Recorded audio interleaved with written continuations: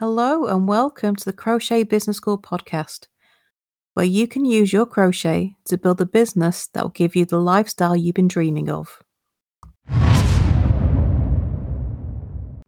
Can you sell your crochet if you have pets? The short answer is yes, you can, but there are some things you need to take into consideration. Lots of people have allergies to animals, cats and dogs being the most common, but any animal with fur can cause an allergic reaction to someone who comes in contact with the dander. It's not usually the fur itself that causes the allergic reaction, it's the dander or the skin particles attached to that fur. So if you're going to sell your crochet and you have pets, the first thing you need to do is try and make sure that you keep your yarn away from your pets. The ideal situation is to have your yarn and to crochet your items in a separate room that they don't have access to. Now, I know that's not always possible. I didn't have my own crochet room when I was selling what I made. But what I did do was keep my yarn in a set of drawers. So I try and keep it as fur-free as possible. The other thing I did was on the listings. So I sold on Etsy, and on my product listing on Etsy, I had a statement in the description to say that I had a dog, and as much as I try and keep her fur away from my work, but as hard as I try, a little bit of fur may turn up. So a little statement to that effect. You just need to inform people. Most people don't mind, the odd stray hair appearing in what you buy, as long as they know. They take exception when you don't give the information. Some people's allergies are really quite severe, so you really do need to make sure that you're giving people a chance to know. The other thing to think about is how you present your pets on social media. I mean, we love showing off our fur babies. They are wonderful and they always create really good engagement on social media. But what you shouldn't do is show pictures of your pets either lying on your yarn, sitting on what you're currently making. Because if you've got a statement in your product description saying, I try my best to keep my pets away from my yarn, and then on your social media you've got your pet sat on your yarn, that's a complete contradiction. And also having pictures of your pet sat on your yarn and what you're making that could end up with a customer. Nobody wants pet bum on what they've just bought. It's not a good image. It's not very professional, and it can make your customer feel a little bit icky about where what they've just bought has been. So it's just something that you need to think about. Presenting your pets on your social media, yeah, it's great.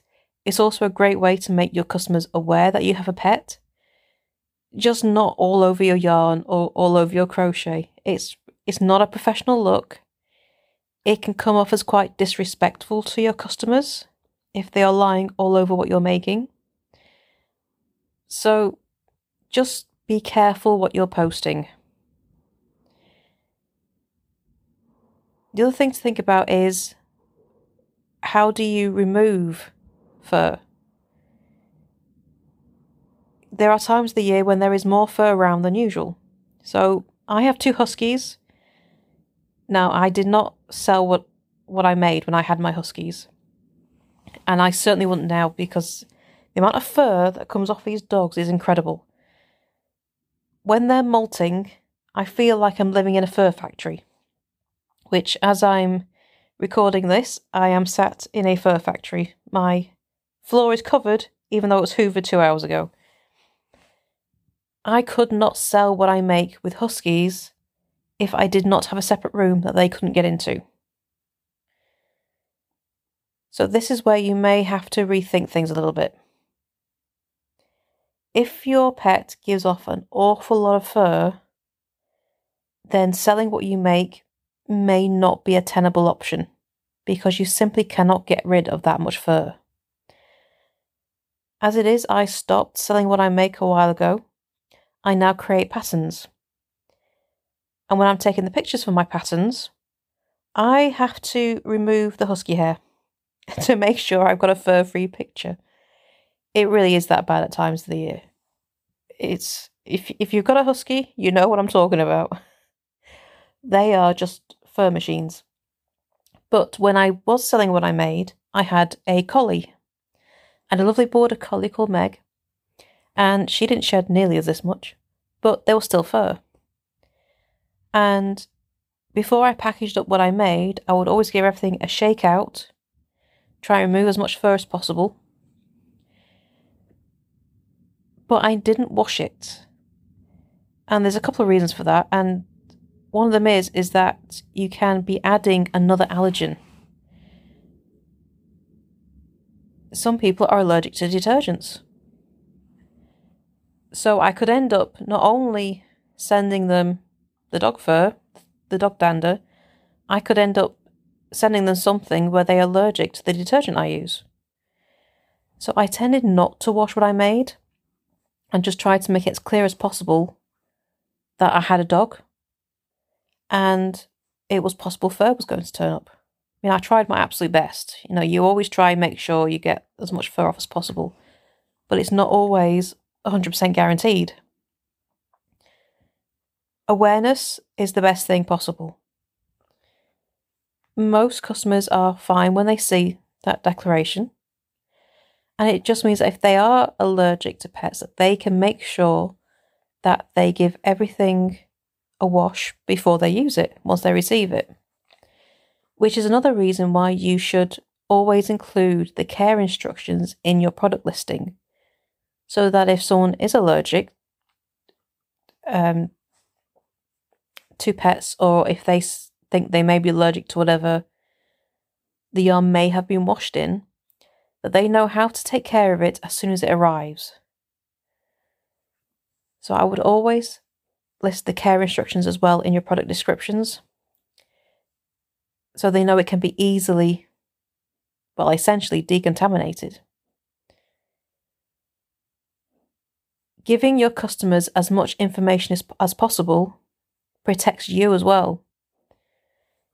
Because if a customer takes exception to having an allergic reaction when they've just used your product for the first time, they can get very upset. And they may see your lack of information not as an lack of thought of that it could be important, of not knowing that it could be important, as covering it up, of deliberately hiding it to try and increase sales. So it's always better to include as much information as possible so you can avoid these situations. It protects you and it informs your customer. So yes, you absolutely can sell your crochet if you have pets. Just make sure that you keep your customers as informed as possible and keep your pets away from your yarn and your crochet as much as you possibly can.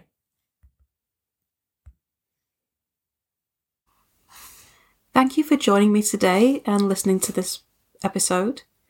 If you have any questions about this subject or would like to carry on the conversation, then why not come and join our Facebook group for crochet sellers? Whether you're selling what you make, writing patterns, or making money from crochet another way, the support group is the place for you. You can also check out our newsletter. Just sign up using the link in the show notes and have tips and advice sent straight to your inbox every week. So thanks again for joining me, and I shall see you next time for the next episode. Bye for now.